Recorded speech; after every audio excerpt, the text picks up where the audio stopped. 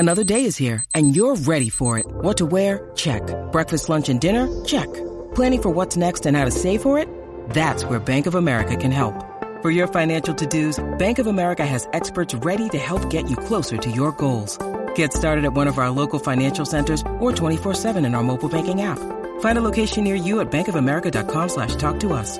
What would you like the power to do? Mobile banking requires downloading the app and is only available for select devices. Message and data rates may apply. Bank of America N.A., member FDIC.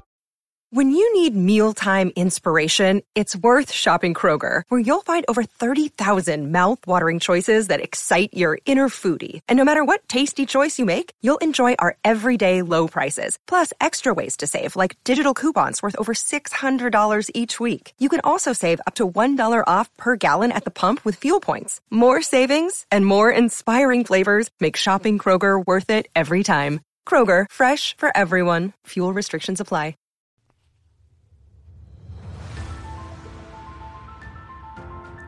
Welcome to The Wheel Reads, a Wheel of Time podcast. Your hosts are Alan, Chris, and Ian. This podcast is safe for first-time readers with no spoilers. This week, we'll be covering chapters 27, 28, and 29 of The Eye of the World, Shelter from the Storm, Footprints in Air, and Eyes Without Pity. Enjoy.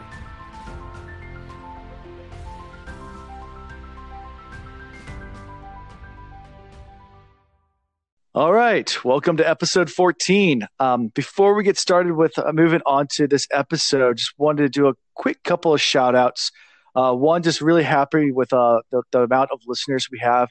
Our listenership is going up every single week, and that definitely is making me happy. Keep sharing us. I know a couple of our Discord and Patreons are sharing us across different social media platforms. Keep that up. Share us with the new readers, especially. We love them because we have new readers with us. Ian and Chris would love to have conversations more with people that are at least finding the books for the first time too. Also, wanted to just let you guys know, of course, if you've been listening to us now for 14 episodes, this is actually when we added ads. So just this week, we started doing ads on our episodes. That's new to us, but they go all the way back to the very first episode. So if you're just starting with us now, you'll hear ads. They're at the beginning of the episode, so it kind of seems weird. I'm going to try to work on that and see if I can figure out how to make that different because it just starts out with an ad. I'll try to change it or something, but whatever. It's paying more money towards us to go towards things like giveaways and things like that.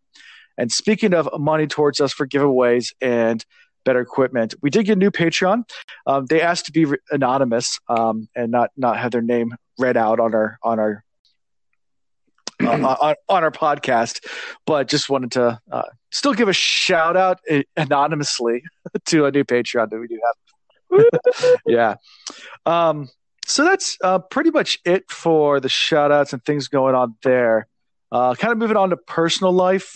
I had my birthday last week, which was fun. Yay. So being in quarantine, having a birthday is definitely interesting. I feel bad for everyone that's younger, has kids during this time. It's just tough. I got a new client that actually, she's a wedding photographer. Like, what do you do now? It's tough out there for everybody, but yeah, still in quarantine. So I think it's going to be every week for the next couple of months. So we'll keep talking about it, but anything new in you guys' personal life? Yeah, I had a couple of private messages with some folks, and Alan, I think you messaged it to some folks the other night. So my dad would kill me if I said this, but since he will never listen to this, I have no worries, and I doubt y'all will run into him. He's been quarantining like a boss. Him and his wife are full-on retired and have been for a while, and he lives in a rural area. And we had a bit of a scare the other night. He was actually four-wheeling with a couple of the neighbors, of course, more than 6 feet apart. And he lives along the river there, and there's a couple of creeks there's an adult trail that the adults go on, and then there's an area just for the kids when they go out. And I know exactly where he was at when he told me what happened, but there's an area where there's a couple of big ruts, and it was probably like 11 o'clock at night. Was that Friday night, maybe Saturday night? I don't know, but caught one of the ruts, rolled over. And I've rolled the ATV many times and somehow walked away without a scratch. He rolled an ATV, went down the bank, ended up with the ATV on him, broke his clavicle, multiple ribs, punctured a lung, and he's 62. So he'll be fine. Oh my God. He's going to recover, but all that being said, he's going to be in a lot of pain for a while. So he is, don't be too upset. He is Daddy Matt.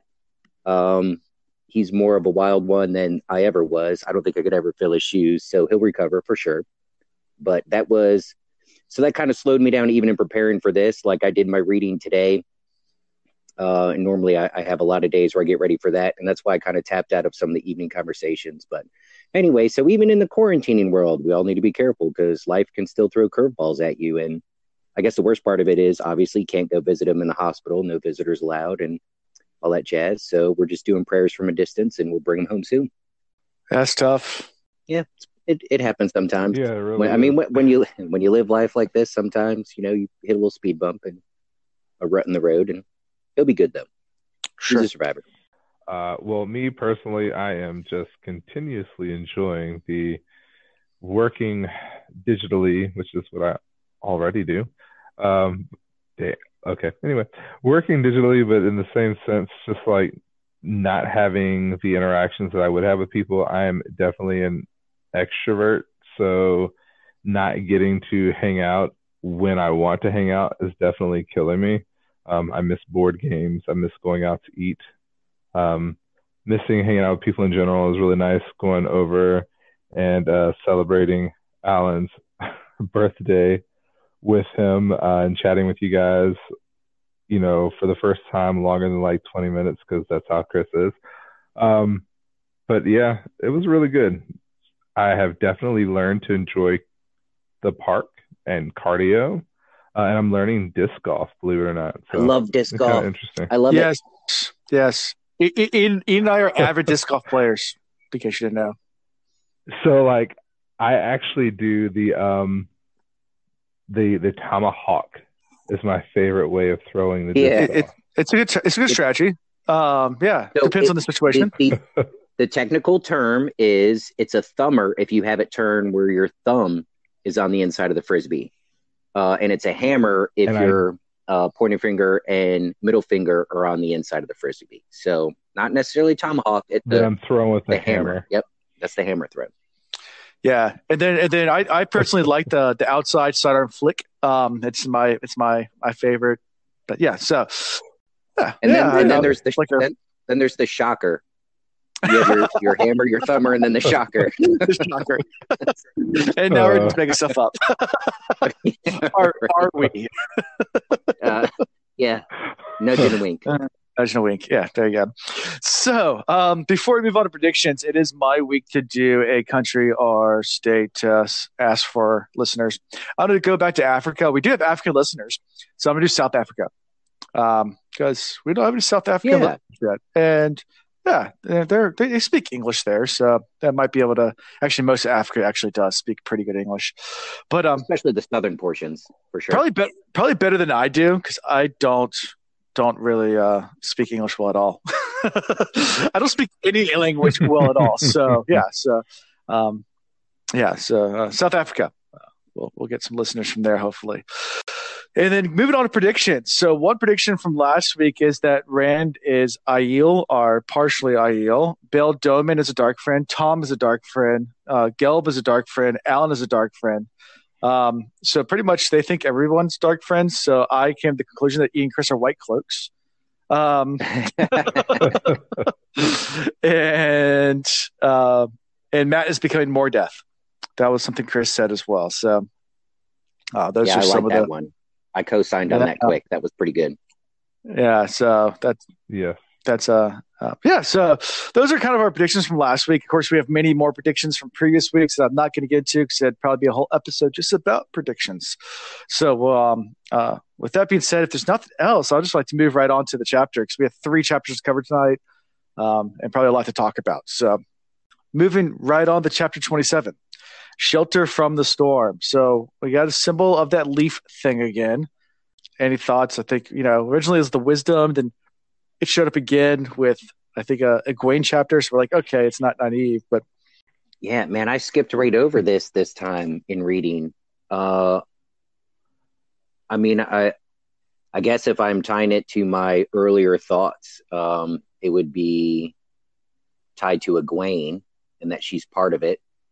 And like I said before, there's 3 of these leaves on the vine with 3 leaves on each, or 3 sections to each leaf. So maybe it's Egwene,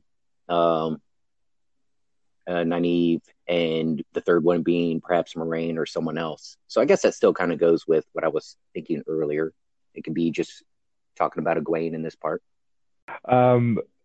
So for me, I kind of started tying it in more or less to peace or peaceful times, because we see that they're still in this particular episode with the Tinkers, and they're essentially at peace. You know, it really is one of those things. I never thought the symbols would have huge meaning, but as we continue to read, they tend to shift, and we can't really tie it to all of them to an individual person. Yeah. Yep. Truth. And since, you know, the Tinkers are the peaceful people, the way of the leaf kind of works. So sure. Yeah. So it could be something to do with the way of the leaf or the Tinker symbol. So yeah. So moving right into the chapter, you know, Perrin's upset that that's how it's starting at the pace they're traveling. He thinks they're going too slow. He's thinking about Elyas a whole lot and just everything about what they said. And he's worried about the Trollocs catching up. So, you know, we start with kind of this internal, I guess, dialogue or I don't know if you want to call it that, but just thought process with Perrin. Kind of start there. See what you guys think. So, well, I was going to save this for later, but I guess in the beginning, now's the time. I mean, it's as good as any. So I had a lot of difficulty with this chapter. And I thought about how I would broach the subject, because I don't know if all of our listeners would really appreciate it. And I guess I have some bias. And I'll say right off the bat, like, it's from a having been in the military and still in the military standpoint, but specifically having deployed a couple of times and been in some really shitty parts of the world, and then coming back home where it's relatively peaceful compared to anywhere else you could possibly be.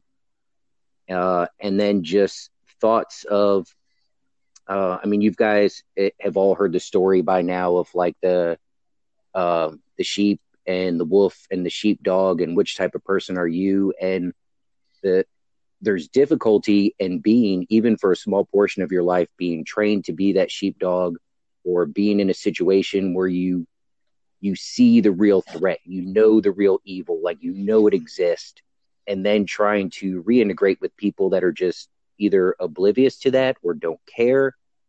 And Perrin struggles with that early on. Like, I don't know. I found myself rereading or having to reread a lot of these paragraphs and pages because my mind would just go off on these tangents. Like I kind of felt his struggle. I know he's young, but him constantly thinking, you know, what if the Fates find us?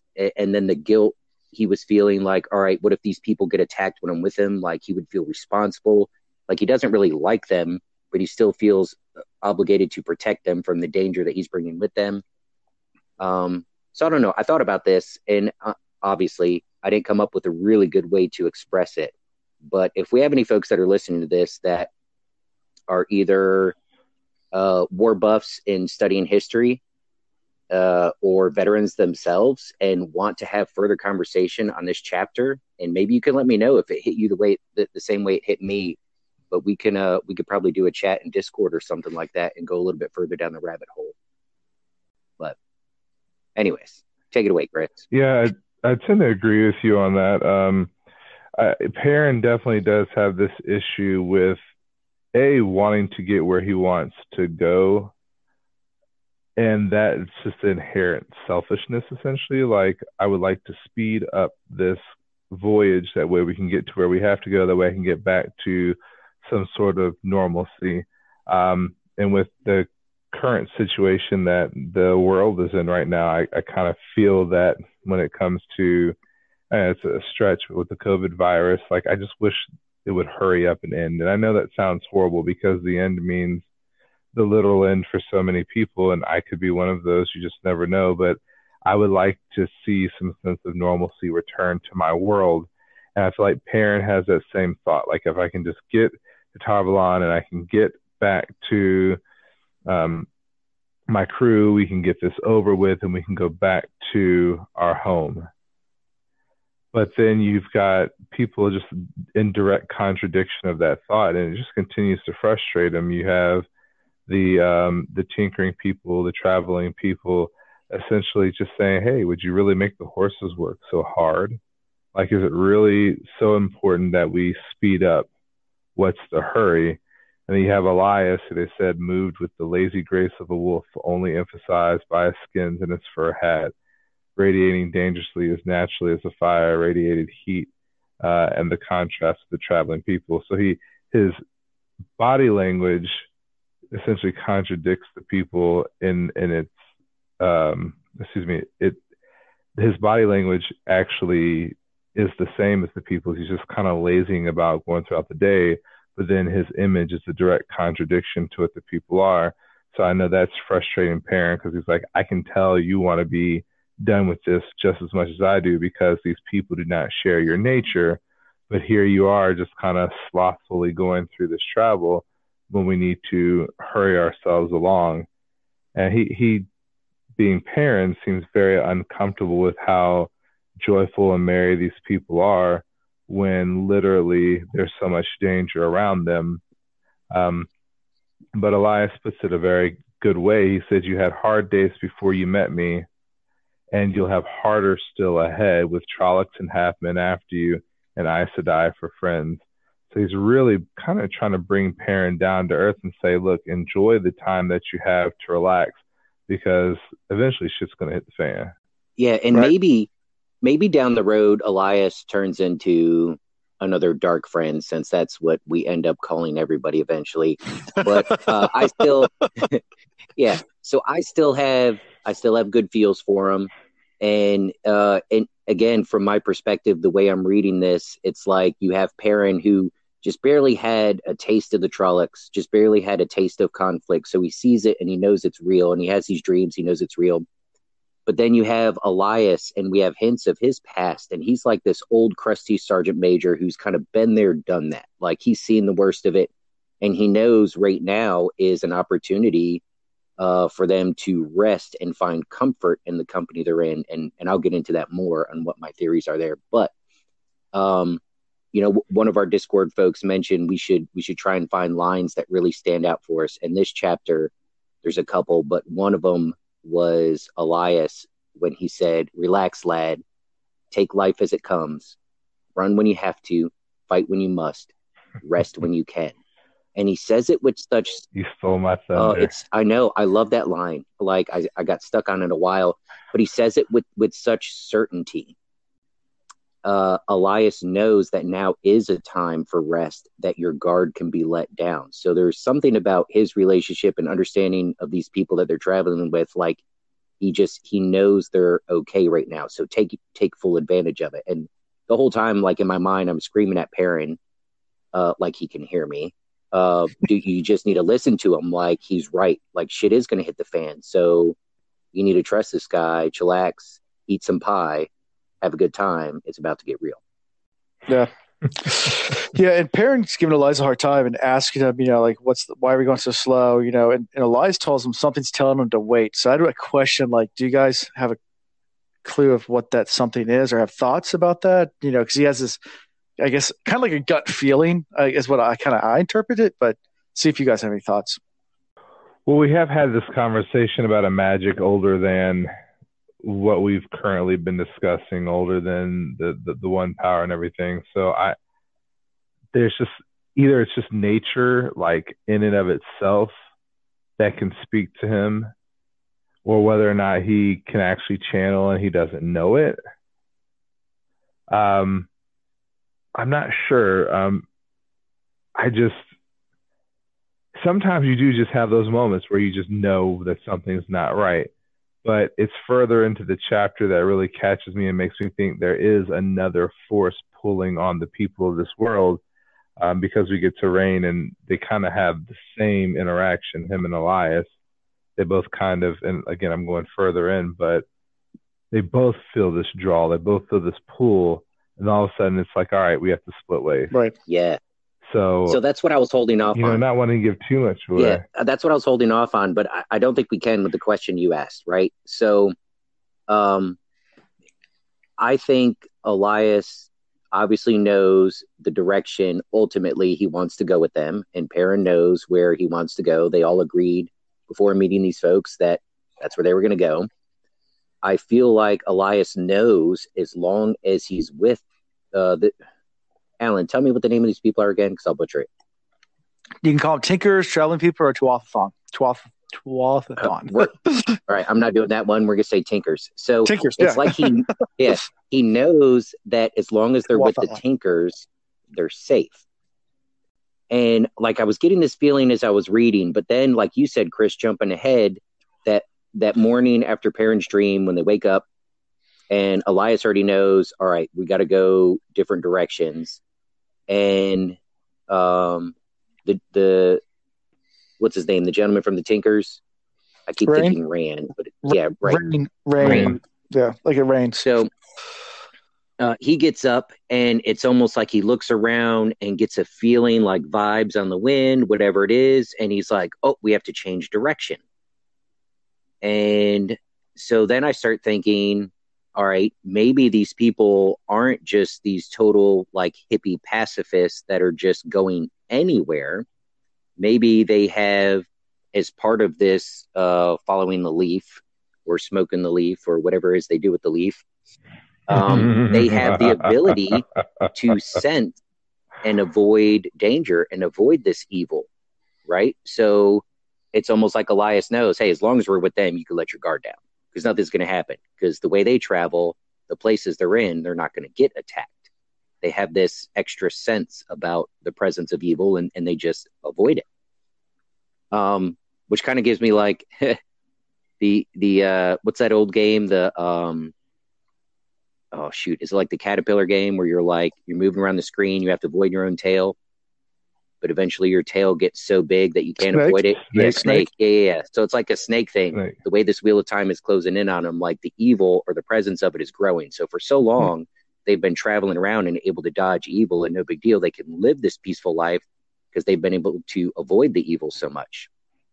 But the way the world is kind of closing in on them, I kind of see a future of them chasing their own tail, eventually crashing into it, or potentially crashing into it. Right. And I swear I don't do drugs. I just yeah. So moving on from this whole scene, Egwene, at nights they're doing this. They're dancing. There's songs going on. It's been 3 days, or I don't know how many days they've been traveling. I think it says 3, but they've been traveling for a while. And Egwene is enjoying herself, and they're playing songs every night, and they have songs with different names. So that made me just think of like just different songs like that we have, and it doesn't necessarily happen with like popular songs, but definitely with older songs, depending on what culture you're in, or even songs within our culture. We have different names for different lyrics for the same tune.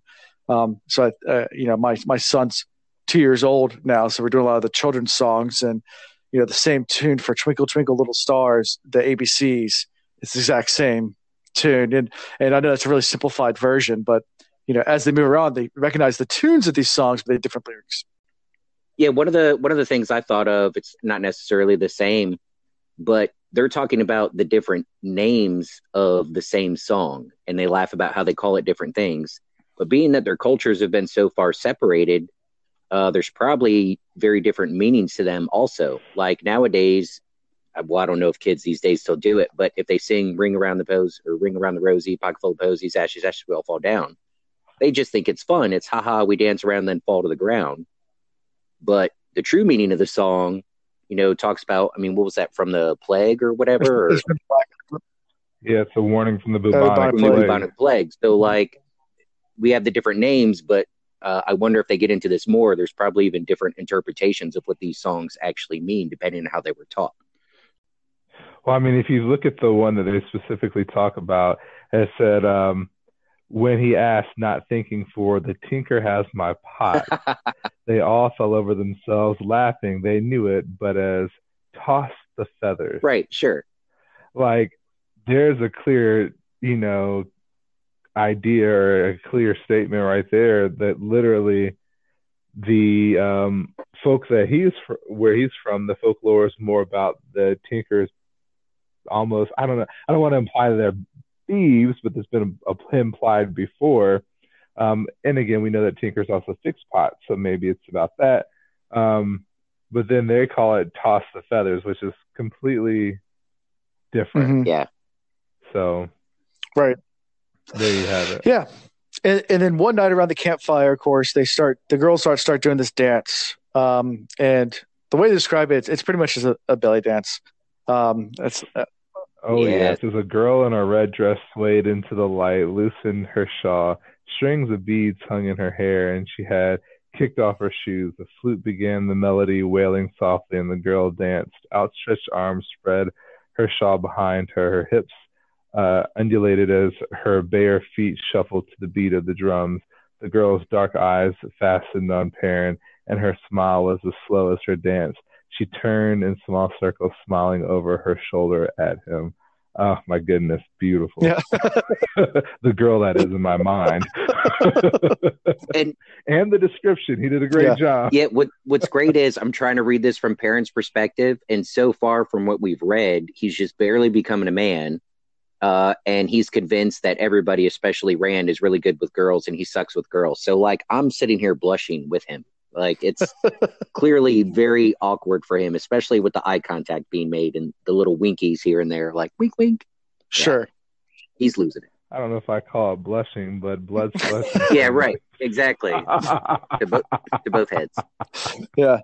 So, apparently super embarrassed. But the girls think it's funny that, that Perrin's blushing and is embarrassed. So they start doing it every night, which apparently is not a normal thing at all. But they just think it's hilarious.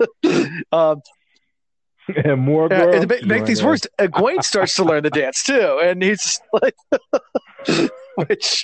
which is really just getting, Perrin all upset because not only is that, but then also Aram's still really into Egwene and they're dancing every night. And Perrin's just overall just upset about all of this whole thing. So Perrin's just sitting there like, brooding, I guess is the best way to put it. But, he's just not a happy camper through these chapters. So he's missing out. I love Elias's reaction. Well, go ahead. Elias is like, I have you to think. It is different with young fellows, but at my age, it takes more than a fire to warm my bones. Yeah, I love it. So I'm a little upset that Perrin doesn't take advantage here of the situation. Alan, I think you might be able to co-sign on this because you traveled a lot at a point in your life where you're single, and I traveled a lot at a point in my life where I was single. And it's much harder, I think, to be bold in high school or even in college and make an attempt to talk to a woman or compliment her or try to make a move or a pass at her when if she rejects you, you have to see her again the next day because she's in your Econ 101 class. But when you're traveling and you're having a time like this, and in the back of mind, you're like, in a couple of days, I'm probably never going to see these guys again. If the women are attractive and you're having a good time, that's when, roll the dice. Worst thing, they say no, and then you go, okay, well, I'm leaving. Like, sure. But you could have tried. But also, as a guy, you usually don't learn that till you're a lot older, too. Unfortunately. Well, yeah.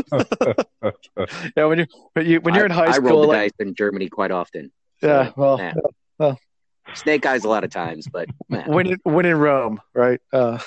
Exactly.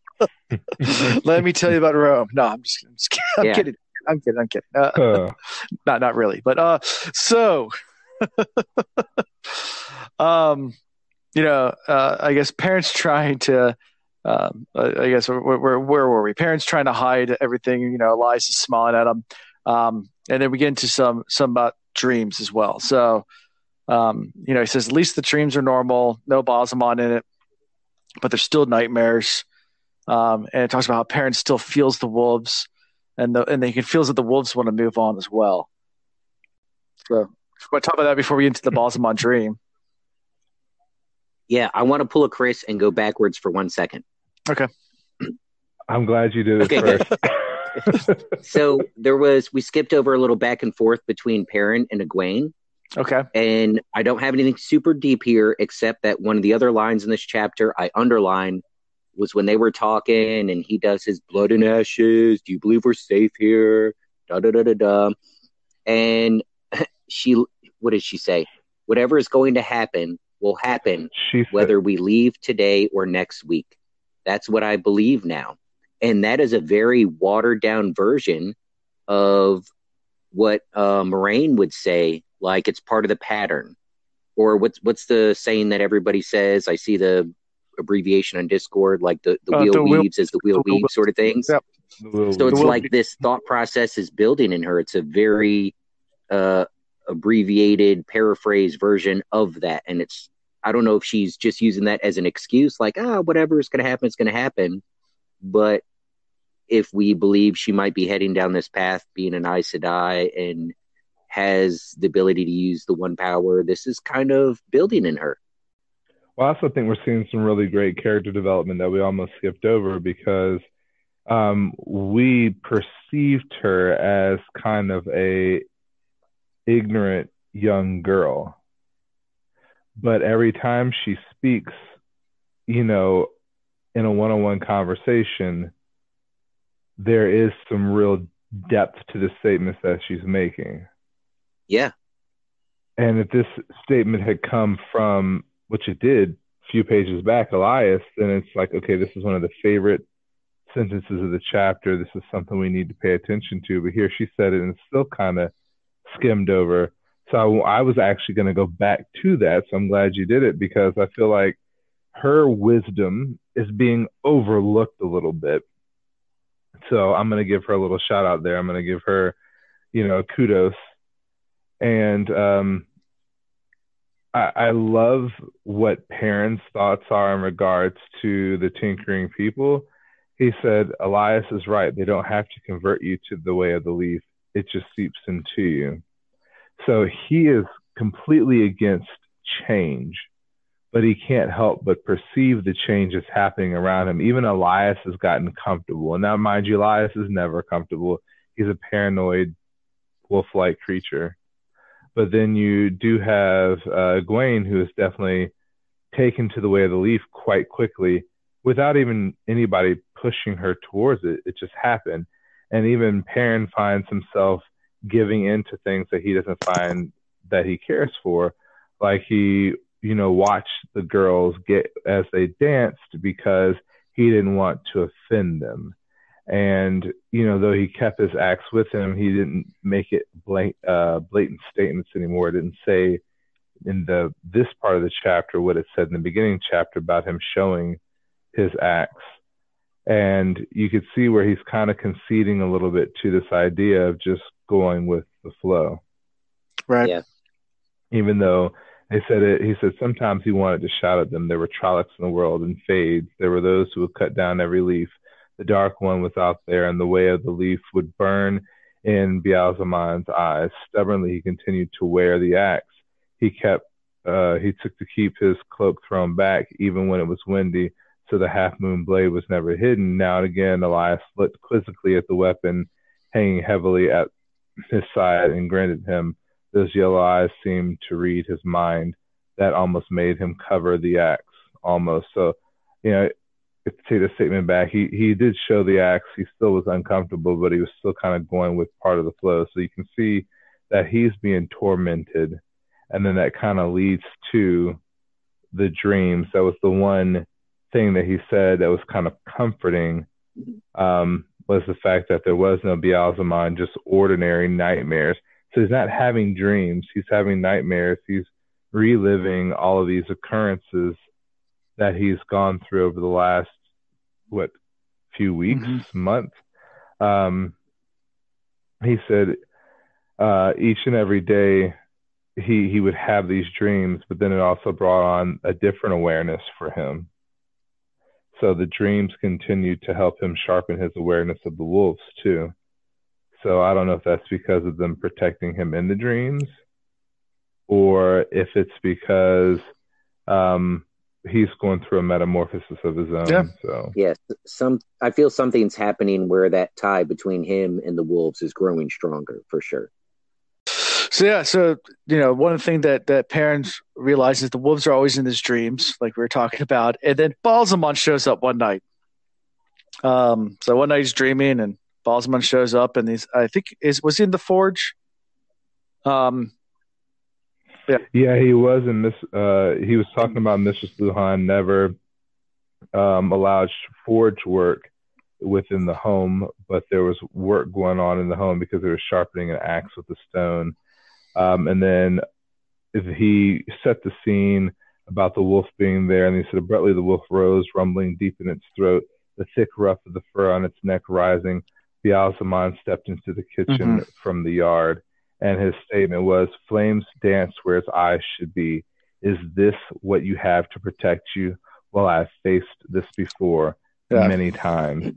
So we have this idea that the wolves are an inherent or a continual adversary of Ba'alzamon. Okay. So that's kind of where we begin. So now I'm like, all right, so we have our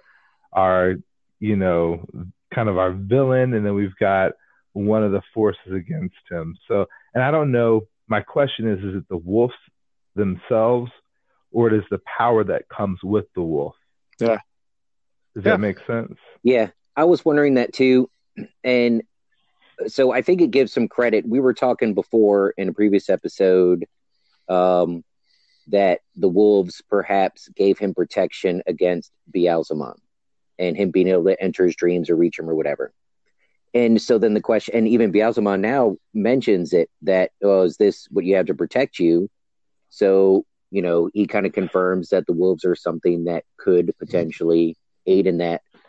But Ba'alzamon was still able to reach him, and at least in the dream, able to make a crispy chicken out of that one wolf. So, like, what has changed that has allowed him to reach him? Is it because the pack is separated and now there's only a couple of wolves with them? Maybe the protection isn't strong enough. Or is it because they're entering a part? And this part I only started thinking after they wake up and decide to go separate ways. And I already talked about my theory of the protection you might get by being with the leafy people. But maybe it's because they're getting ready to enter a part of the world that just evil has a stronger grip or stronger presence on.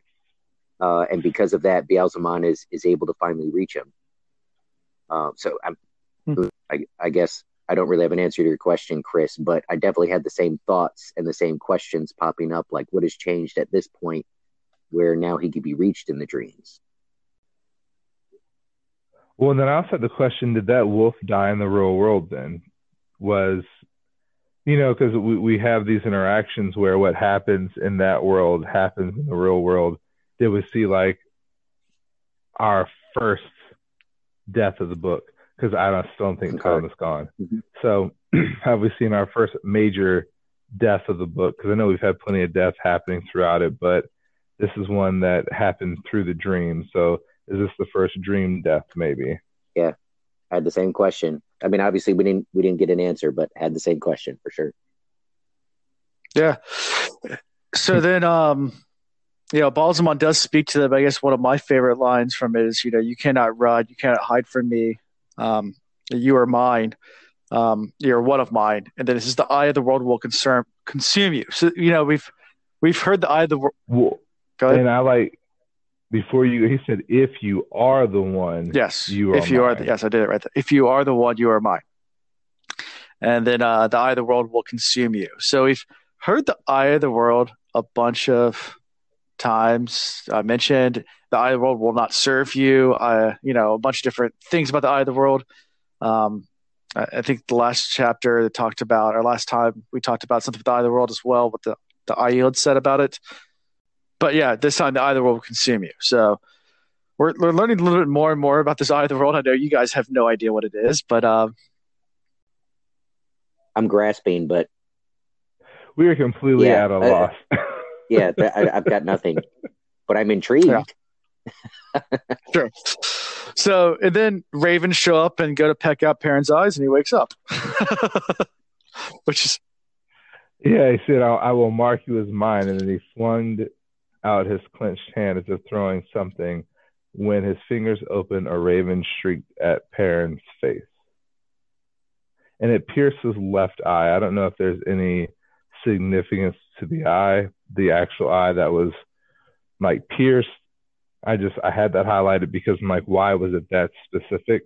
And I was like, it would have been cool if like he woke up and the left eye was like blinded or damaged or different, but we didn't see that. So whatever. Right. Yeah. So he wakes up and his eyes hurts. I think it hurts a little bit, or you notice, but it's still there. Everything's fine. It's just, and Elijah's right there when he wakes up, and saying it's time to go. So, says we don't have time for formalities. Wakes Rain up, and Rain wakes up, comes out and starts looking towards the sky, and says, something's changing. The wind's changing, or something like that, or feels like that they have to change directions after looking at the sky, and knows that they will not be following them in this new direction they're going. So I don't know if you guys had thoughts about that whole scene. I know that was a little bit. I thought it was strange my first time reading it, but yeah, it's like I mentioned before. Yeah, so the part where it says Rain seemed to listen as well and smell the air, but there was no sound except the wind in the trees, and no smell but the faint smoky remnant of last night's campfire. And then when he comes to Elias, they come to the decision. He tells them we have to leave, as if everything was fine until he woke up this morning and just kind of felt, listened, smelled, and used his senses, and just kind of that's what decided the path they would be taking. And so this morning he wakes up and realizes, nope, we have to change direction because I feel or sense something wrong in the way we were going. So back to my theory earlier that they just have this innate ability to sense and avoid evil, and that's how they've been able to live just this happy-go-lucky lifestyle, is they've been able to dodge it. Well, yeah, and it's interesting. It says, I think the wagons will go east, perhaps all the way to the spine of the world. Perhaps we will find a steeding and stay there a while. And then we have an italicized word, steeding. So that's the title of a place. So that is an actual specific thing. And it says, trouble never enters the steeding. That was Elias agreeing. He said, but the ogres are none too open to strangers. Of course, the ogres need traveling people too, because they have things that need mending. But I want to go back to the word steeding. Now, we've read further, so we have an understanding of the steeding from future chapters. But the fact that this was highlighted, italicized, I had it marked in my book, like, what is it that makes the steeding, I have it written in, what is it that makes the steeding special? Why is this a place that is suck out? And why are there more than one? Steading, sorry, maybe steading, I'm using the wrong word. Good. Sure, okay. Yeah, I'm it's okay. I was like, Steve. Okay, steady, yes. No, steading. I need to learn how to read, you guys. 3 degrees in, it's all right. I still can't read. I am not interested in, like, are these pockets of the world that magic does not work? Was what I had written in here. And we learn later on down the road that's kind of what it implies, but why? What is it about these areas that make them special? So now I'm, again, more questions, no answers. We might find that out. Line where Elias says, oh man, was that a nudge and a wink? Say sure. Yeah. So Elias, to that same token, Elias said, trouble never enters the steading. And this. Sorry, I've done it to us now. Steading. So that's like the kind of their nonchalant conversation about why they're changing direction. So it makes you think that this gentleman, when he wakes up and sniffs the wind or does his dance or whatever he does, he senses trouble. And it's to the point of not just changing direction, but changing direction and trying to go somewhere where they believe trouble never goes. So maybe they're even sensing that trouble is closing in on them, like all around. It's like everywhere. So they need to go back to a really solid refuge. So it's telling, I think. I was saying, I love the goodbyes. I think that's the best part of it. It's like, all right, I don't know that I have ever let a visitor leave camp without a farewell feast. Shit, I'd love to have a feast whenever I left somebody's house. I don't know. But he said, Go ahead. I was going to say, I felt bad with the goodbyes because I don't know if this has ever happened to you. I mentioned earlier about when you're in a situation where you're not going to be around these folks much longer, you don't live there, take your chance, right? But the flip side of that is when you don't, I have one very specific example that I'm not going to share with you all because it's personal,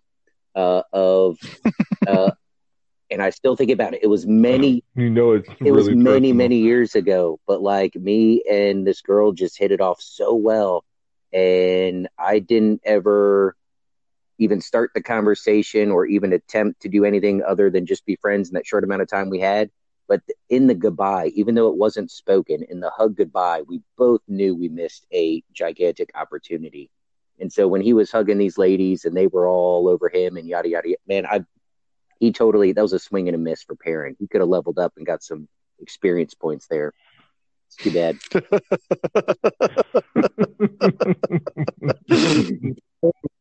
Or he could have found the love of his life. Possibly. So, yeah. So, obviously Rain's not happy about them leaving without having proper festivities. And Aram's trying to convince Egwene to stay, and they start arguing. That's before they get to the goodbyes. But yeah, I don't know if you guys. I know Ian has a thing for Aram, but yeah. I wish they would have argued harder. I wish she would have slapped him. I don't like the guy. Yeah. I hope we're done with him at this point. Never see him again. Oh. I was going to say, just because I don't like him, that means he's going to be here again and again and cause problems, and I'll continue to not like him. That's my luck. I don't think that's true. I think, like, they were all glad he wasn't going. He definitely wasn't going to go. He's a little bitch, for lack of better words. Like, he was the big man on campus, but he's not going to leave with them. I'm going to go back just a slight bit. Where your boy Perrin actually made me feel proud because he realized his mistake, but it was too late. He said the girls who had danced every night would not be content with shaking hands, and their hugs made Perrin suddenly wish he was not leaving after all. Until he remembered how many others were watching. So yeah, he realized, okay, I really lost a huge, gigantic opportunity. But I think it was cool. Again, we're seeing a little bit more of Egwene and how she used the moment. She lived in the moment, so she like YOLO'd for real while she was there with the traveling people. But it says she's relieved too. Perrin thought, relieved he doesn't want to go with us, with Egwene. That was talking about the grandmother, but Egwene kind of seemed to push him aside as well. She kept shaking her head slowly at first and more firmly, and then began to gesture, pleading. Like, you could tell she was arguing and continued to shake her head that she didn't want to stay or she couldn't stay. And then she's just like, it is what it is. I've got to go and you're not going to go. So I can see that replay. And then you can see the worry that the grandmother had. So I really wonder what conversation she was really having with Egwene behind scenes that we didn't get any of, what she was teaching her and then what she was warning her about, because they seemed to have bonded, but here she had a lot of relief. So, yeah. And then Rain is obviously worried about something too. That's something I had a question mark for you guys. The leader of the Tinkers. There's obviously something he's worried about. And I know we kind of hinted around some things, but just wanted to see. I don't know if you guys have thoughts about that at all. I know we're leaving at this point, but. Well, I think we just kind of touched on it already. Like, they know that there's some darkness that's coming their way, or, and I don't know how broad of a sense they have. It could be specifically towards them, or like a darkness about to engulf the world in general. Maybe the dark one is growing that much in strength that he's about to make a move. I think it may be a little early. It's just book 1 of 15. But you never know. Or maybe our dragon that was captured will turn out to be a little bit more than what meets the eyes, because we really don't know any connections now. They defeat the Dark One at the end of this book, and then the rest of the 14 books is unicorns and right, yeah. And we learn the song, and they just sing it for a few books. Just sing it for 14 books in a row. That's great. Which Elias surprises us all. He says, "Peace be on you always, and on all the people. I will find the song, or another will find the song, but the song will be sung this year and a year to come. It once was, and so shall it be again, world without end." That was what really got me. As it once was, so shall it be again, world without end. Pre-taint. I reread that. I guess he doesn't like the taint. He's trying to get away from it. Yeah, the taint. Yes. But what is so? Does this song hold some real power? Does it hold meaning? Like maybe there's a connection between the horn and the song, because here are two mythical things that have been discussed in the book now. The song not so much as the horn, but if you got a horn, why not put some lyrics to it? And maybe this is more like a universal spell or something that only a specific person or group of people could use, that would purify the world or bring the old power back to the world, or because now in my mind it's like maybe humans kind of corrupted this power that once was, and now we have to kind of clarify it, clear it up, clean it up, make it better. So that hit me when I read that line. And then the reply, world without end, world and time without end. So that is implicit that, we have this idea that right now time is infinite, but then again, maybe it's not infinite in this realm. Maybe it repeats itself. Maybe they're on a loop or something. Like a wheel? I don't know. I'm just so many questions. Yes, but the way they say it, exactly. I don't know if it's because they're responding to Elias and they just seem surprised, but the way that they say it, the hesitation in it, or just quickly repeating after others, it's like, are they saying it because they believe it fully and faithfully, or are they saying it with a little fear that maybe they worry that, I don't know, maybe there is an end to it. Maybe things are so bad now that there's an end to time, there's an end to this world. So they leave. They leave at this point. The wolves rejoined them. They saw the dream too. Perrin's able to block out the wolves. He's like, woohoo, block out wolves. And Perrin gets really upset with Egwene, and we get to the end of the chapter. So anything for that final scene before we close out this one? Well, just to go back a little bit, Elias, so I don't believe in the full song. No need to make them feel bad by messing up their ceremony, was there? I told you they set a story by ceremony sometimes, or a store, excuse me. I want to know what Elias's real connection with this group of people is. I know that we alluded to it last chapter, but he has to have been a tinker at one point in his life. Or he fell in with the Tinkers to get away from something else and then fell out with them too. And we may never know. Or by book 6, we'll have our understanding. And in book 14, he'll be dead. So it won't matter. Well, maybe he ran into them, married one of them, and that's where the fallout was, because for that much bad blood, this is where I'm going to get hate mail. There had to be a female involved. Mm-hmm. Mwah, mwah, mwah. All right. So we're going to move on to the next chapter, unless you guys have anything else to add. No, sir. All right, moving on to chapter 28, Footprints in Air. So the symbol is a staff. We've seen this a bunch of times and pretty much have come to conclude this represents either Nynaeve or Moraine. I think it's what you guys. I think you said Moraine's staff, right? Yeah, that's what I'm rolling with still.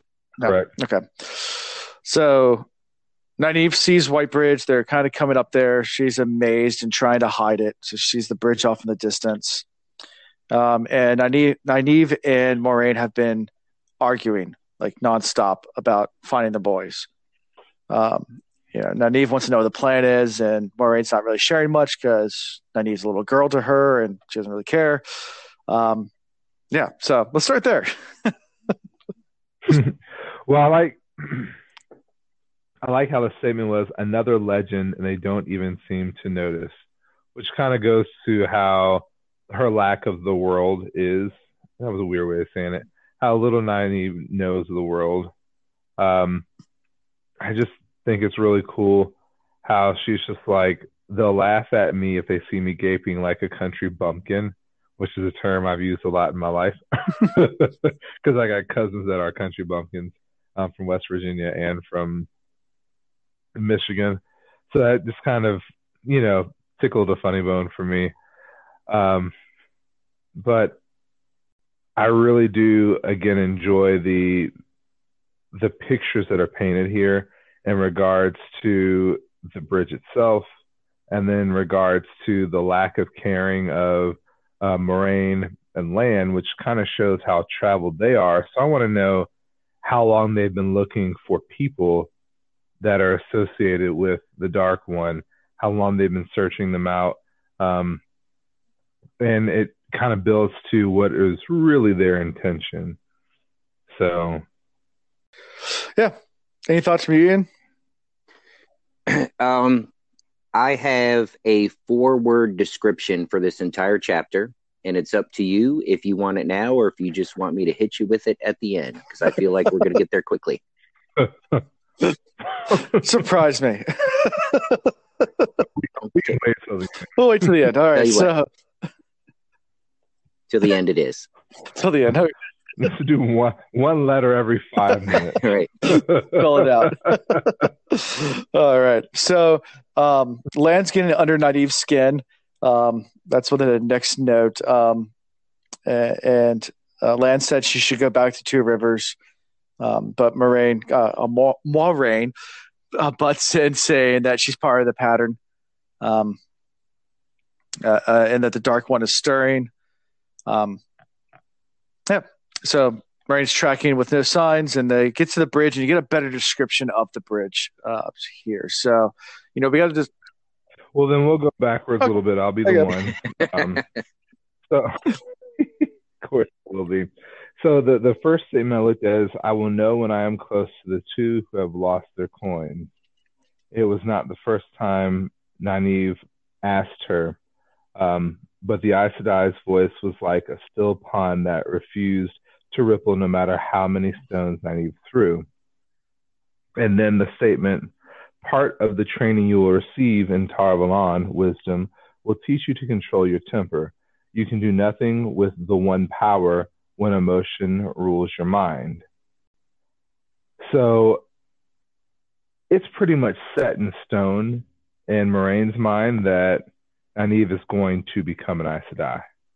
Or if nothing else, she is going to learn how to control her power. So going back to our icon, that icon may just be indicative of Aes Sedai in general at the beginning of the chapter. So, because I had those statements kind of highlighted, because she's making a definitive statement like, this is going to be a part of your training. This is what your purpose is going to be. And then we kind of see, again, looking at character development and looking at the individuals in the chapter, we see our wisdom as being not so wise. And we kind of see this childish side of her. So again, it brings the question, like, age and maturity and what experience really gives you, because she said she felt like it was a duel. She had not managed to score once, and Moraine did nothing, did not even seem to realize that she was in a fight. Nynaeve could have done without the cold blue eyes, of course, talking about Lan, and that's why Lan was kind of getting under her skin, because he was just kind of watching this back and forth battle that only one person really cared to realize that they were in. and then we come up to the conversation that Lan was having with Moiraine. Gotcha. Right. Yeah. So, so I mean, back to what we were saying. They had this conversation. It's going on. They're arguing nonstop all the way through. Like you said, you had that conversation with Lan and Nynaeve, and Moiraine butts in. And obviously she's tracking the boys with with just like normal, because she doesn't have the coins anymore. So she's just she's using something else. And that's one question I had, is how do you think she's tracking them at this point? And we'll get more into that once they cross the bridge. But we get to this bridge, we get to actually go across it. So I just wanted to kind of go in the description there of the bridge and what you guys' thoughts were about this magnificent giant structure that's White Bridge. All right, I guess I'll go more than 4 words. But really, I only have 4 words that count for this chapter. We'll save it for the end. So just some more emphasis on how awesome the bridge is, and just shows us the difference in, Nynaeve's current understanding of the world. And she's just oh my gosh, this bridge. And they're just acting like it's no big deal. And it's from the Age of Legends. And of course, Lan and Moiraine are just acting like it's no big deal because been there, done that. So there we go. Okay. Yeah, he said that it was a gleaming white, excuse me, up the gleaming white approach and onto the bridge, hooves ringed, not like steel on glass, but like steel on steel. Because originally when she saw it, the pale arch shone in the sunlight, a milky spiderweb too delicate to stand, sweeping across the Arnell. Arnell, yeah. The weight of a man would bring it crashing down, much less of a horse. Surely it would collapse under its own weight any minute. So it looks fragile. And so it kind of alludes to the fact there has to be some continual source of power that's really keeping this thing steady. So I'm wondering how it's being fed, if that makes sense. So I go back to the whole idea of, you have to, once a spell is done, it has to draw on something in order to continue. Or is this a different type of power? I hate it when you do that.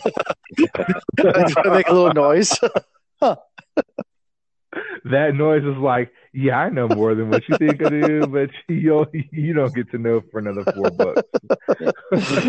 Perhaps. So I'll go ahead and say now, not commenting on the chapter per se, but Chris, I'm certainly glad you're on this ride with me, because you have the ability to still pull things out of portions of the book that I won't say I found this chapter boring, but it was like just a quick, almost like the author just kind of needed to move these characters forward, but didn't really have too much significant stuff to say. So it's like a quick montage of, and these 3 folks just went do. Now they're here. And that's the chapter. But you're still pulling stuff out of it. And I appreciate that now, listening to you. Okay, I should have probably read more into it, because you never know with this author, all of this might be the most important chapter of the entire series. It actually is. Yeah. I just did not, I didn't get any of that. Well, then you get that around the char thickened the air. So as soon as they were coming over the lace-like bridge, which is another point they made, char thickened the air. In a moment she saw around the square at the foot of the white bridge, piles of blackened timber still leaking smoky threads replaced 6 buildings. Men in poor-fitting red uniforms and tarnished armor patrolled the street, but they marched quickly as if afraid of finding anything, and they looked over their shoulders as they went. Townspeople, the few who were out there, almost ran, shoulders hunched, as though something were chasing them. So, I mean, I assume that the Fade set fire to buildings out of anger and frustration. Or it could have been that Trollocs came through searching the same way that Moiraine is searching. Because we know that in the past they've burned buildings based on specific things. They were they sensed something about buildings back in the Two Rivers. Did I say it correctly this time? Yes. Back in the Two Rivers, they only burnt specific buildings. And those are buildings that had to do with the boys. Yeah. So maybe these buildings were, we know that they only really went into one, but they also hid behind buildings and they were near buildings. So that kind of goes to the statement that Moiraine makes: the will weaves as the will wills. No eye can see the pattern until it is woven. So you ask the question, how is she tracking the boys? Maybe she has the ability to see back in time, or she can feel trace amounts of their energy or power. Because at this point, we're assuming that the connection that they have is that they each have some type of power. Like we've learned now that Perrin is connected to wolves through some ancient power. Right. We haven't quite learned Mat's power. We haven't quite learned Rand's power. But what we see with Rand is this nature when he's in battle, where he's kind of taken over by like a battle lust almost. So maybe his power's tied to like battle magic, which leads me to think that he may be the same as Lan, in some sense. I feel like we know Mat's power. Mat's the wild card. That's the power. The wild card is a power. And since I relate to him, I feel like he's also a ladies' man. So who knows? Okay. Yeah. There you go. Wild card. All right. Yeah, and Moiraine's going around the village of Whitebridge and talking to people, but she's not asking them questions. She's just kind of drawing questions, or just starts talking to people and they just start telling her stuff without, So, it's kind of strange there as well. Lots of different accounts, lots of different stories. And she's trying to piece together all these different accounts and stories, and everybody has different tales of what happened. And some people said they saw Gleeman, others said they saw this and that. And they make their way actually to the inn. Well, then, this kind of brought me these statements. The truth of the matter was, there was a man somewhere in the town meddling with the One Power. It was time to have the eyes to die in. Past time was the way they saw it. So maybe this was the result of Tom and his battle with the Fade. And maybe he did tap into the One Power to defeat the Fade, and it kind of drove him a little crazy. Sure. So then he started going off on shit because he couldn't control the power.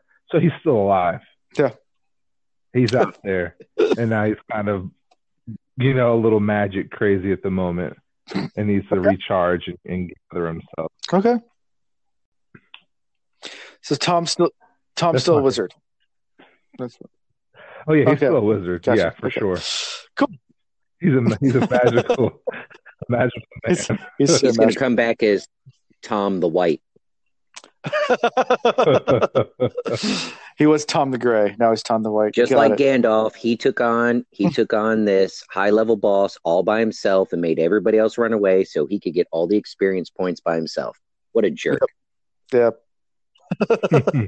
Tom the White's the new hashtag. So we have time traveling Tam and Tom the White. Create our own cast of characters. They get into the inn and they're the same inn they've been in before. Moiraine can sense something there, and the militia burst in, and Lan kind of mutters, the militia's useless. And he storms over to them and starts asking questions, and Lan just totally shrugs him off, like, "What? Just get out of here!" Like, kind of thing. Like, what are you going to do?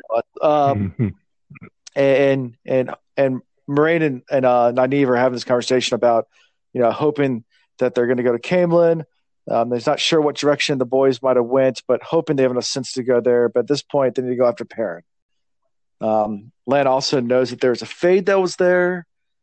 But at this point, Moiraine, like I said, it's time to go to Perrin. She can still track him. Let's head that way.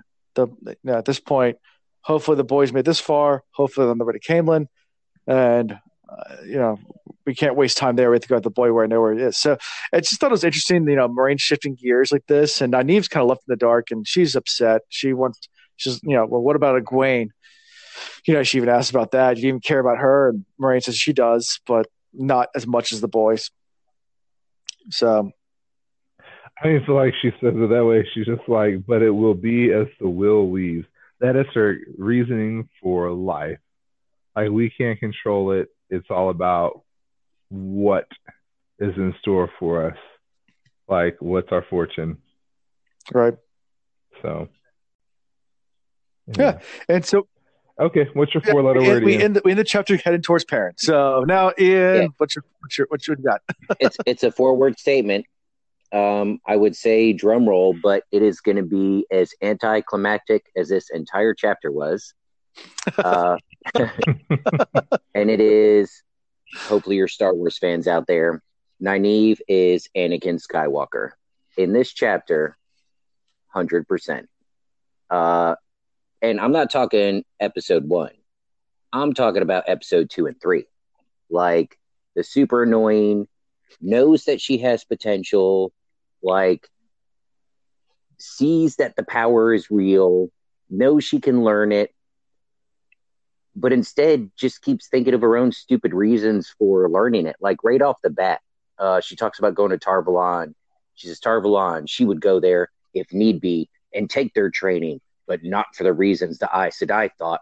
If Moiraine had brought harm to Egwene and the boys, like, seriously, you were told that you have this potential, that you have this power that could be possibly the strongest or equivalent to Egwene, who is going to be the strongest Aes Sedai potentially.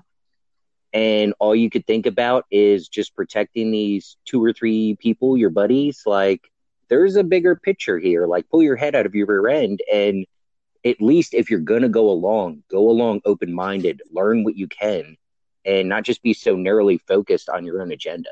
Like, I don't know. I read this whole chapter and I was like, whiny. I was very eager to get past it. All right. So not a fan of Nynaeve at this point. Well, look, I stay open-minded. She can save herself later on, but in this chapter, the author did her no good service. I kept trying to find some sort of redemption. Let me flip hold on. There's only 3 pages to flip. Let me look. No, nothing. She just whines.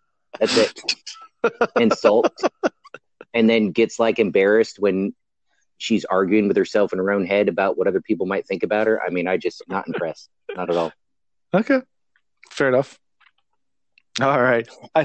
She's become the new Egwene. And for people that are listening right now that are not on Discord, if you're listening to this later, we're doing this live on Discord.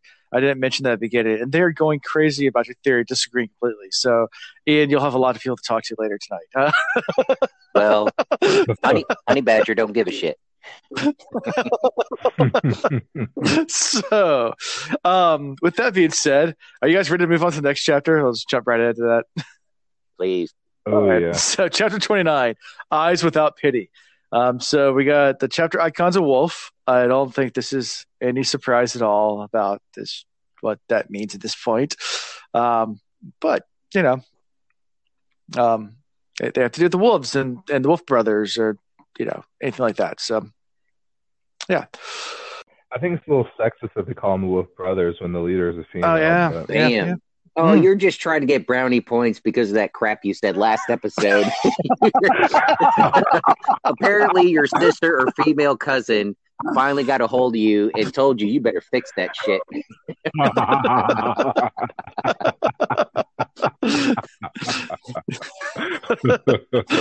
So... But I also agree. I agree. Yes. So we start with Elias.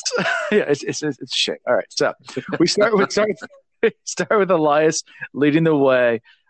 He's being really careful, but he set at a pretty hard pace, but still being really, really careful. And we find out later what's scaring Elias. But when you first read this, and I know you guys have read the whole chapter, did you have any thoughts about like why is Elias so scared, or did you have thoughts about it, or? Yeah. So I mean, I talked about. hadn't seen it. Sorry, I talked about this 2 chapters ago. And right off the bat, like the second or the third line, I underlined. Despite his desire for haste, though, he took precautions he had not taken before. So I kept comparing where he was just so nonchalant, go with the flow, even telling Perrin, hey, when the going is good, you got to enjoy it when you can, yada, yada, yada. But now all of a sudden, boom, he's being super precautious. He's looking around every corner. He's checking under every leaf. And it's not like the Tinkers were providing protection, like physical protection, because they don't fight. But now that they're not traveling with them, all of a sudden, there's this higher risk of danger that he's perceiving. So it goes to that theory that somehow the Tinkers have this way of knowing how to avoid evil or follow a path that, keeps them away from danger. And Elias took advantage of that and relaxing. But now that they're gone and they're on their own, he's on high alert for everything. Yeah. And you're going to add something, Chris? No, he just did a pretty good job. I'm just going to leave it alone. Oh, wow. Did I leave you speechless? Hey. You did. Yeah, and Elias starts getting irritated at Perrin, asking him, like, why are we doing this? Why are we avoiding hills and going the long way around? Should we just move it on? And they reach this one hill, and Perrin and Elias both crawl together at the top of the hill. And they look down, and it's just a couple of trees down there, and it looks like nothing. And kind of you have this whole scene where Perrin's kind of like, okay, what's the deal? And a fox comes out, and a whole bunch of ravens come out and kill the fox. Before we go that far, I want to go back really quickly. Again, the italicized words always catch my attention, and this is Perrin's thought, which is really cool because we see some reliance here. He said the wolves will warn if there's dangers. It would be wonderful if they went away, if they would just vanish. But right now, they'll give warning. What is he looking for? What? So here we've got Perrin needing the wolves, which is pretty interesting because he's really tried his hardest to stay away from the power and really tried his hardest to disconnect from that identity. But now he's like, all right, there's some usefulness to this, so I'm going to use it while I can or while I need to.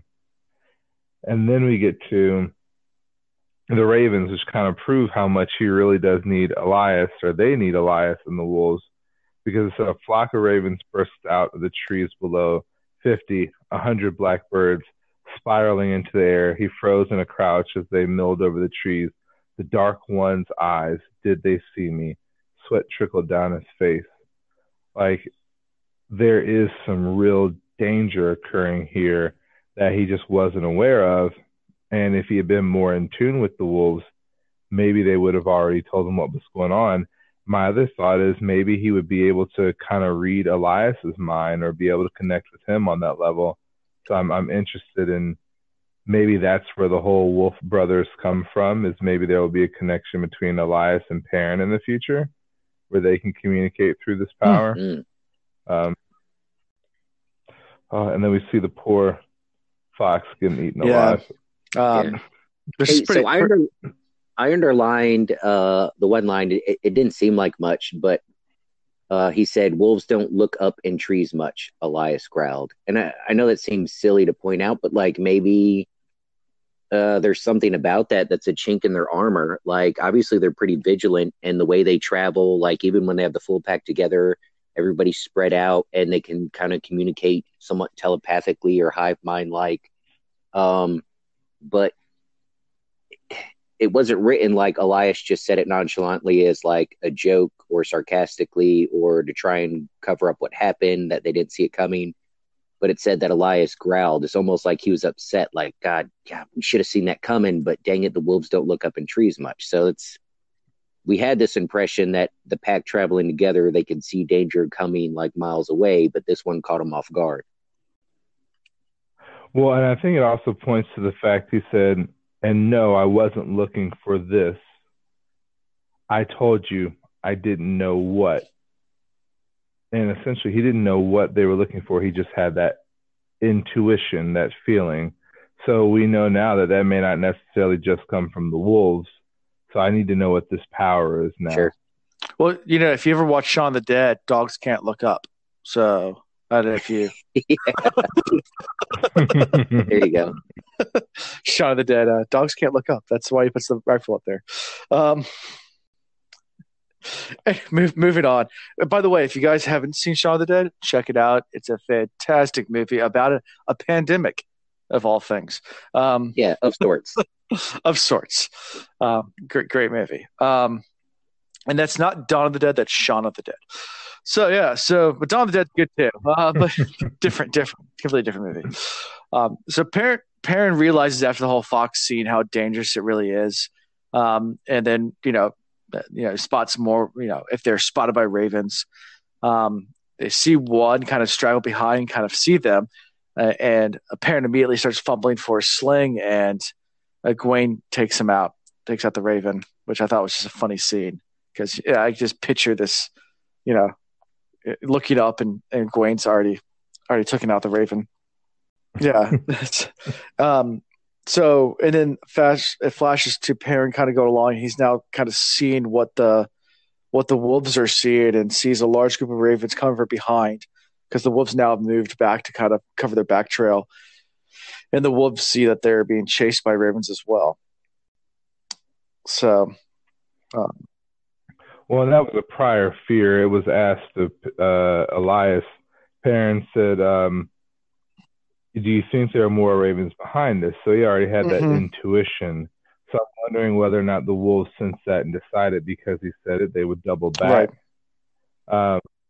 That was just kind of a thought that I had, and I had highlighted that. It's like we can't afford to get too close to the ravens ahead of us, and we definitely can't afford to have any behind us. So right. They're kind of caught literally between a rock and a hard place. And then, of course, it's like, do you think they saw us? And he's like, nope, if they had seen us, we'd be dead by now. And they're moved. Yeah, they're moving over each hill, like waiting for the ravens to go over the next hill. Then they go, and they're just trying to stay right behind that pack of ravens as the ravens are searching and staying out of sight. But if you notice, the ravens groups are kind of getting larger. They see more and more raven groups in distance. And it does mention that the ravens are killing lots of things. Like there's lots of foxes. They see more than one fox. It's like, they don't see it die, but they see carcasses. And they realize, as it mentions, I think the dark ones, minions kill for fun. So the ravens are just killing things so they see them. So these are definitely evil ravens. He said he remembered something Lan had said. So Lan definitely taught him something. All the Dark One's creatures delighted in killing. The Dark One's power is death, which is the interesting concept. The Dark One's power is death. Does it mean that his power derives from death, or that his power is in the fear that he causes from killing? So, sure. Yeah, I kind of read into that. I'm like, I wonder. And then, of course, you get that imagery that kind of grows, and when they do the show, you'll probably be able to see it better visually. But the flock of ravens growing, the more they kill, the more they move. So, I mean, yeah, there's power in the fear that is spread among the people as he kills more people, but there's also like the physical, in this instance with the flock of ravens growing, and they continue to kill these foxes, they continue to move on and grow in numbers. So kind of get hit with both thoughts at the same time. Yeah, one thing we just skip over is Elias does mention that there's a place they're moving towards that's a safe place that the ravens won't go to, and that's what they're moving towards at this point. Elias thinks they're close enough they can be there by, I think it was sundown, but they're trying to figure out whether they can make it there or not because the ravens are closing in fast from behind, and Perrin reaches out. He talks to the wolves, and the wolves actually are starting to be attacked by the ravens, and he can taste the blood of the ravens and the pecks and feels the wolves as they're being attacked by the ravens, and even says that, a wolf's not as easy to take down as a fox. So, the wolves are putting up their fair fight.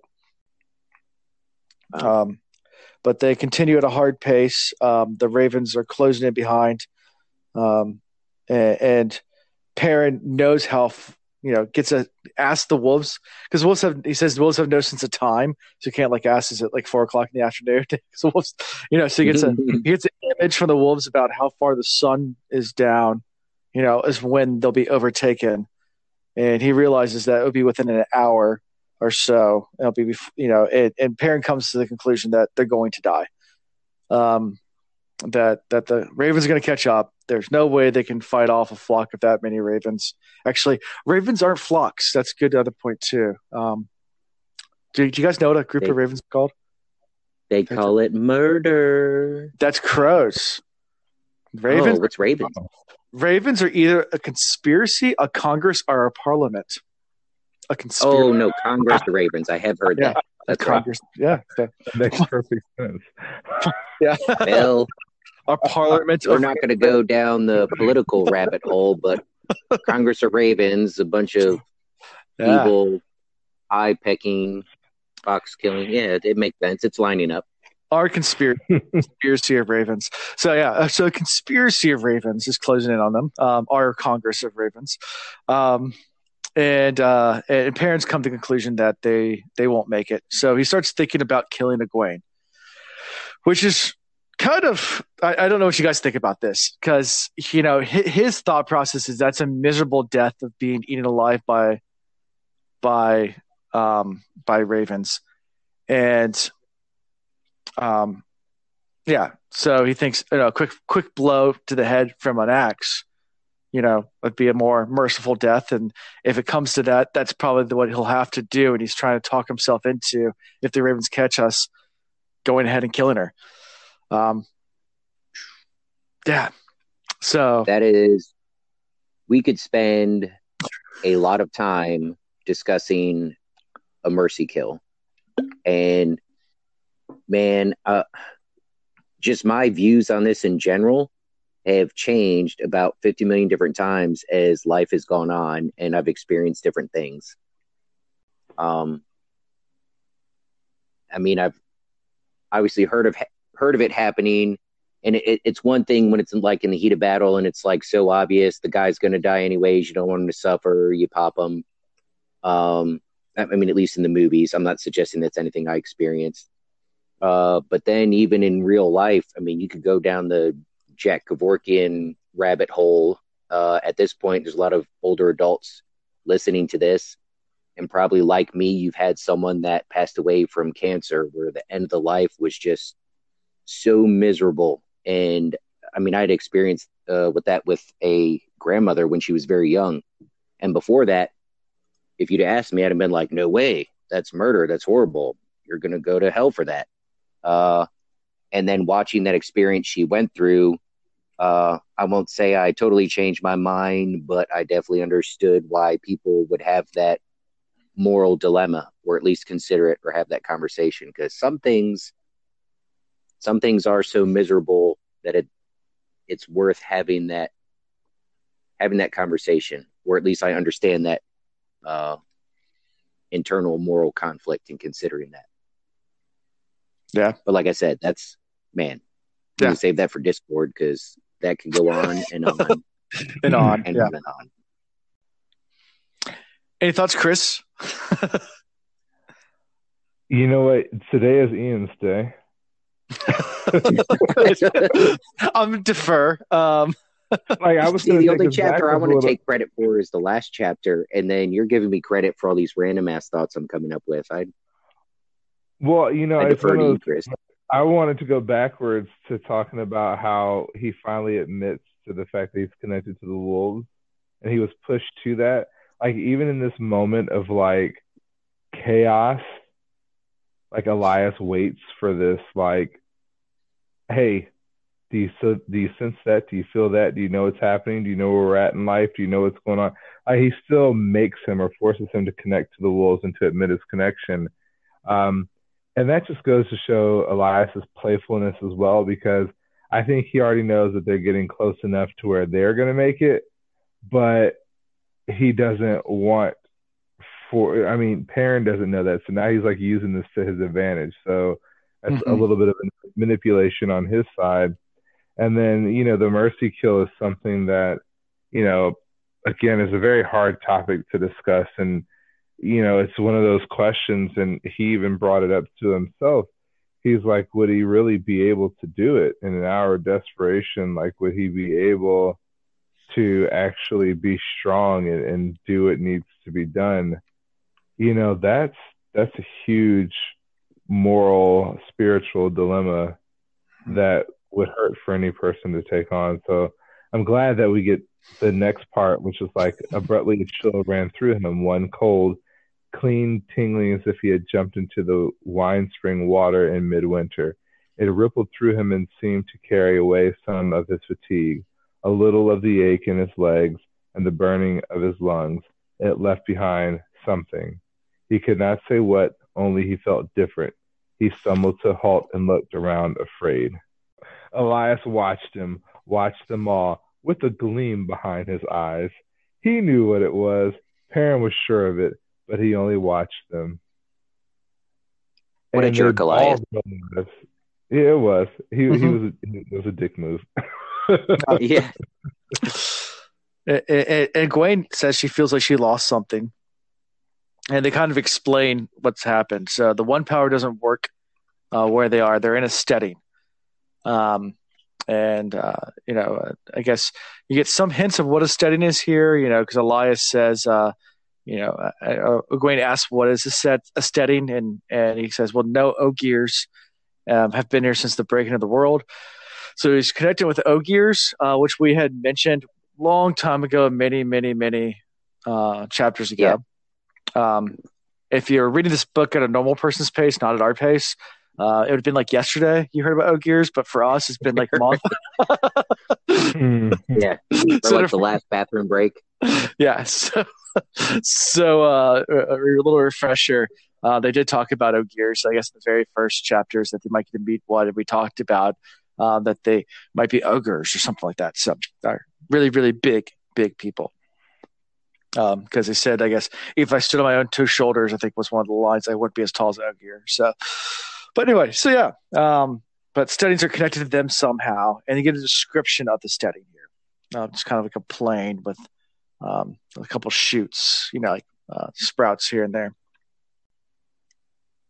Yeah, I had a moment where I had a like, are you kidding me? Where Perrin says, it's just a legend, Perrin stammered. Talks about in the stories, the setting, Rowey's havens, places to hide, yada, yada, yada. And I have to remind myself, again, with the pace that we're reading it, it seems like months have gone by since I started this book. But our characters are still dealing with the world they grew up in and the world they once knew and what they're seeing before them. But even when I read this, like, I kind of feel like it's about time for them to stop being surprised that the legends or part of the legends are true. Like, hasn't Perrin seen enough? Like, at what point is he finally going to go, all right, something new pops up and he goes, okay, didn't see that coming, but that kind of reminds me of that song we used to sing when we were kids. Guess there was something to it. Like, I don't know why we're still saying just legends, ignore it, close your eyes, it'll go away. Yeah. Yeah. I mean, there's still and granted, it's been a long time for us because we're reading such a slow pace. For them, it really hasn't been that long. Yeah. Like, if we go back so I say that days, it's not been I say long. that if we're in book 10 and Perrin says just a legend, well then fuck Perrin. Okay? At some point, I won't put a definitive timeline, but at some point I'm going to expect them to stop dropping that line. Okay? Sure. Yeah. Sure. So so the settings, this nice little field that has some boulders in it. It's pretty big, apparently, because they can get away from the border and the Ravens won't see them anymore. And Elias mentions to do that. And they find a pool of water and immediately jump in and start frolicking through the pool because they're, I guess they haven't drank in a while, which probably they haven't. Probably really thirsty and having a good time. They make some food and they eat.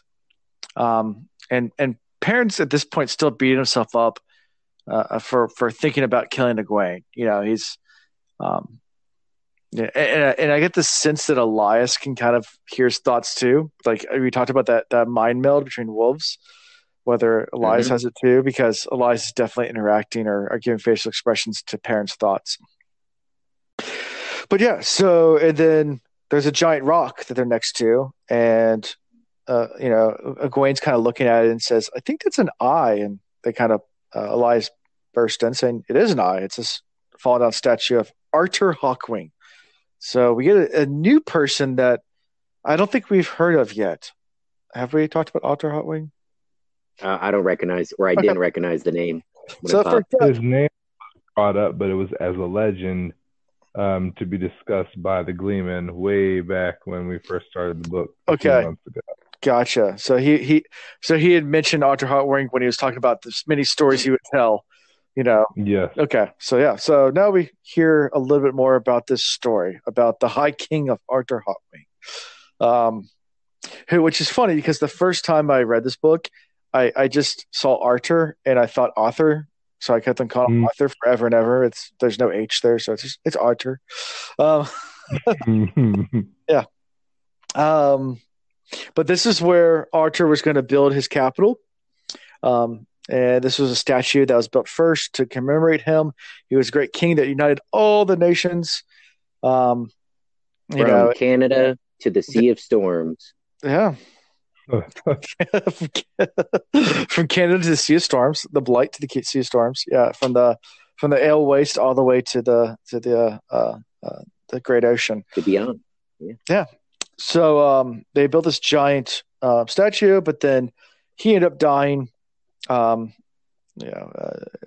it was poisoned or no one really knows. It reminds me a lot of the story of Alexander the Great.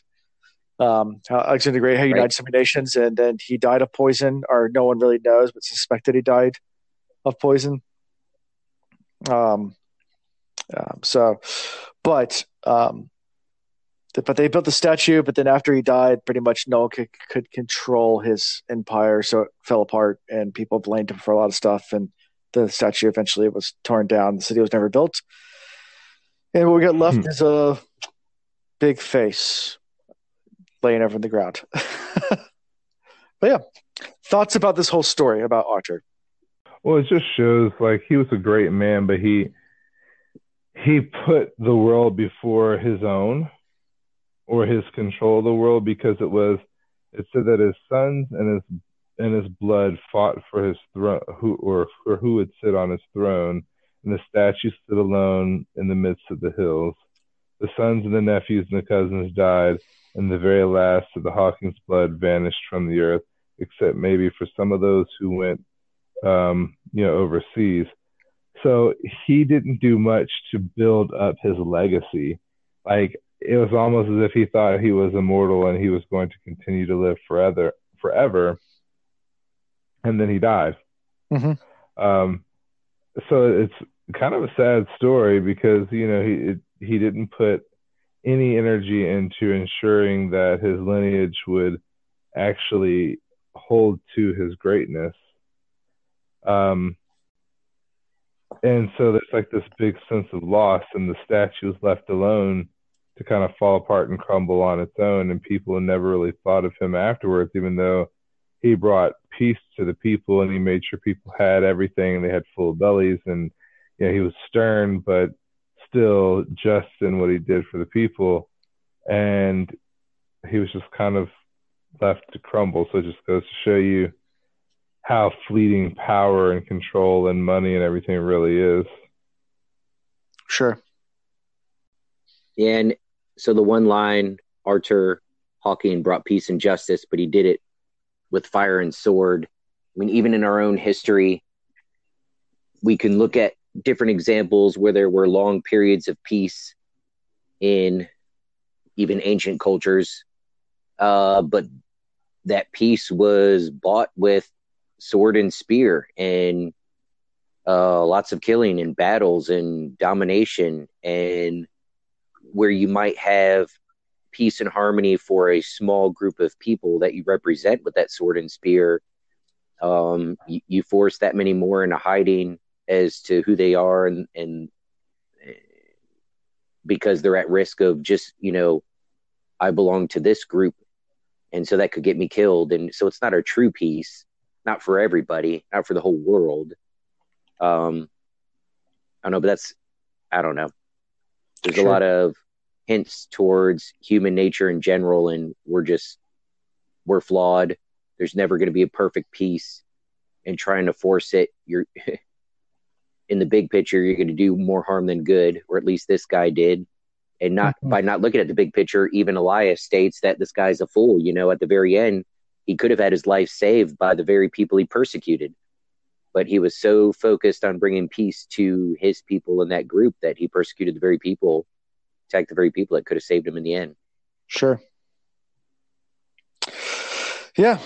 So, this chapter ends with parents staring at the eye, wishing he was sleeping somewhere else, just kind of being very, very down himself, still kind of internal dialogue, moping. So, any final thoughts before we wrap up about any of the chapters? I want to know. I'm thinking, like, how much more is this story of this eye going to play into the eye of the world? Like, is there a greater tie to this king and the power? And too many questions, not enough answers. And I think that's the common theme of our podcast so far. We're just a little over halfway through the book, so I'm excited for what's coming, because I'm hoping to see the group get together again pretty quickly here and, make it to Tar Valon and maybe get some answers, which won't happen, but I can be hopeful. Sure. I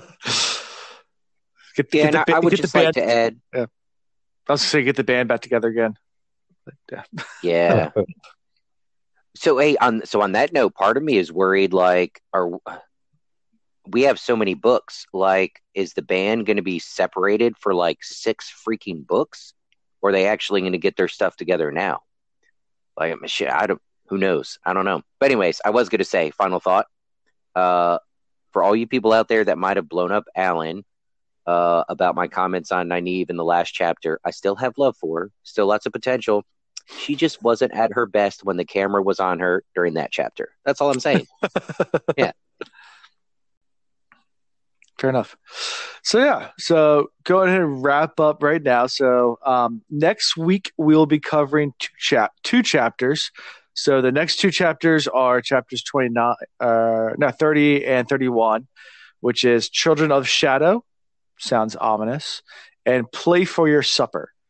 So those are the next 2 chapters that we'll be covering. How to find us, we can be found on social media at The Wheel Reads, on Twitter, on Facebook, on Instagram.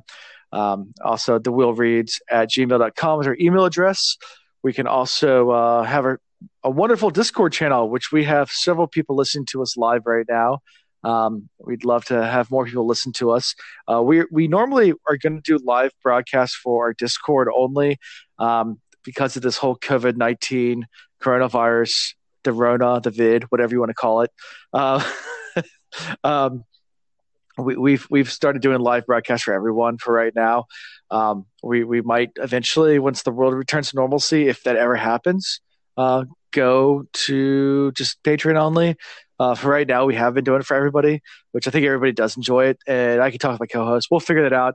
And I think at the end of the day, that really is up to our Patreons, whether they want it to be exclusive just for them. If they're like, you know what, we'd rather have the big community, that's fine. But if they're donating monetary funds to us, then we're going to listen to them as well, because that originally was set up for them.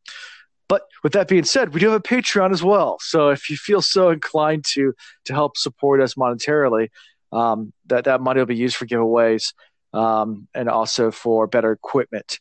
That's one thing that we're struggling with, but we're working through. We're a very low budget podcast, but we make the best of what we got, I think, and we do what we can. But Patreon's a way to support us as well. As I mentioned before, we have started running ads as well. But more of that to come. All that's going back to the podcast or back to you guys. So we're not taking any money from that into our own pockets. The moment we do, I'll let you guys know, because if we do get large enough, we will take money for ourselves, and I'll be happy to admit that. But right now we're not. So, yeah. That's where we are with that. Also, like I said, join our Discord. Whatever service you listen to us, please share, like, subscribe to us. If you find new readers, whatever social media you hear about people reading it, or you share with a friend that's starting to read it, we're a great companion podcast as well. We'd love to have new readers come on board with us, or just new listeners in general. So keep sharing us around. So with that being said, I think that's all I got for this week. Anything you guys want to add? Until next time. No, sir. Peace. Thank you for listening to The Wheel of Reads. See y'all next time.